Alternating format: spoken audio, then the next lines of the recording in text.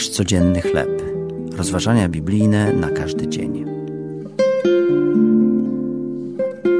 Ze względu na miłość. Tekst autora Mariona Williamsa na podstawie listu do Rzymian, rozdział 12, werset od 9 do 18.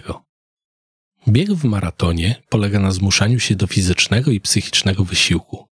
Dla 14-letniej Susan Bergman natomiast rywalizacja w biegach przełajowych polega głównie na pchaniu wózka inwalidzkiego swego brata Jeffreya.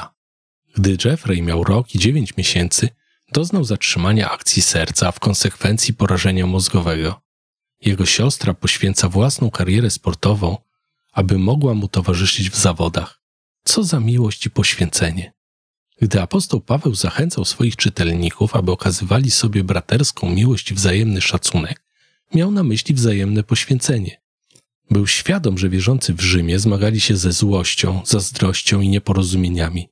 Nalegał więc, by ich w sercach zapanowała Boża miłość.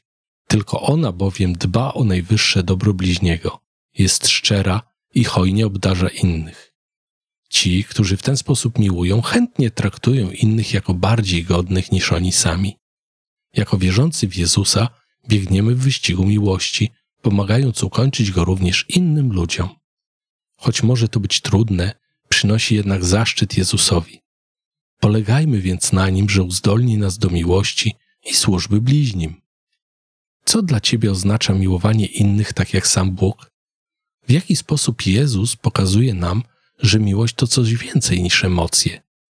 Boże miłości, ze względu na Twoją chwałę pomóż mi troszczyć się bardziej o innych niż o siebie samego. To były rozważania biblijne na każdy dzień. Nasz codzienny chleb.